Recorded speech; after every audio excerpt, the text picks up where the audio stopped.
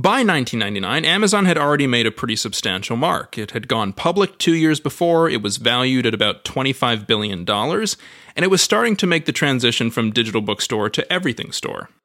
It had begun selling things other than books, things like clothing. But selling clothing, it turned out, was very complicated.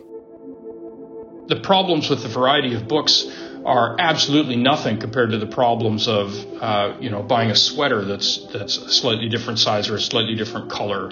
Now remember, there was a time before we were sure it made sense to buy clothes online instead of at the Gap. If Amazon wanted to give customers the same level of flexibility that they had in the Gap, their software engineers had to code features for every element of that flexibility.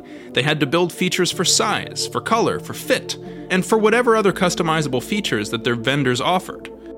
Now replicate that process for the waist size and the leg length of pants. Now replicate that process for whatever features it takes to sell a blender. A gray blender, a red blender with extra cups, a blue blender with extra cups and an extra blade, and every other permutation of every other product that a human being might someday wake up and want. That's not all. Think about this. If Amazon wanted people to prefer shopping on Amazon, they had to exceed the flexibility and optionality of shopping in person. Their solution there? Personalization.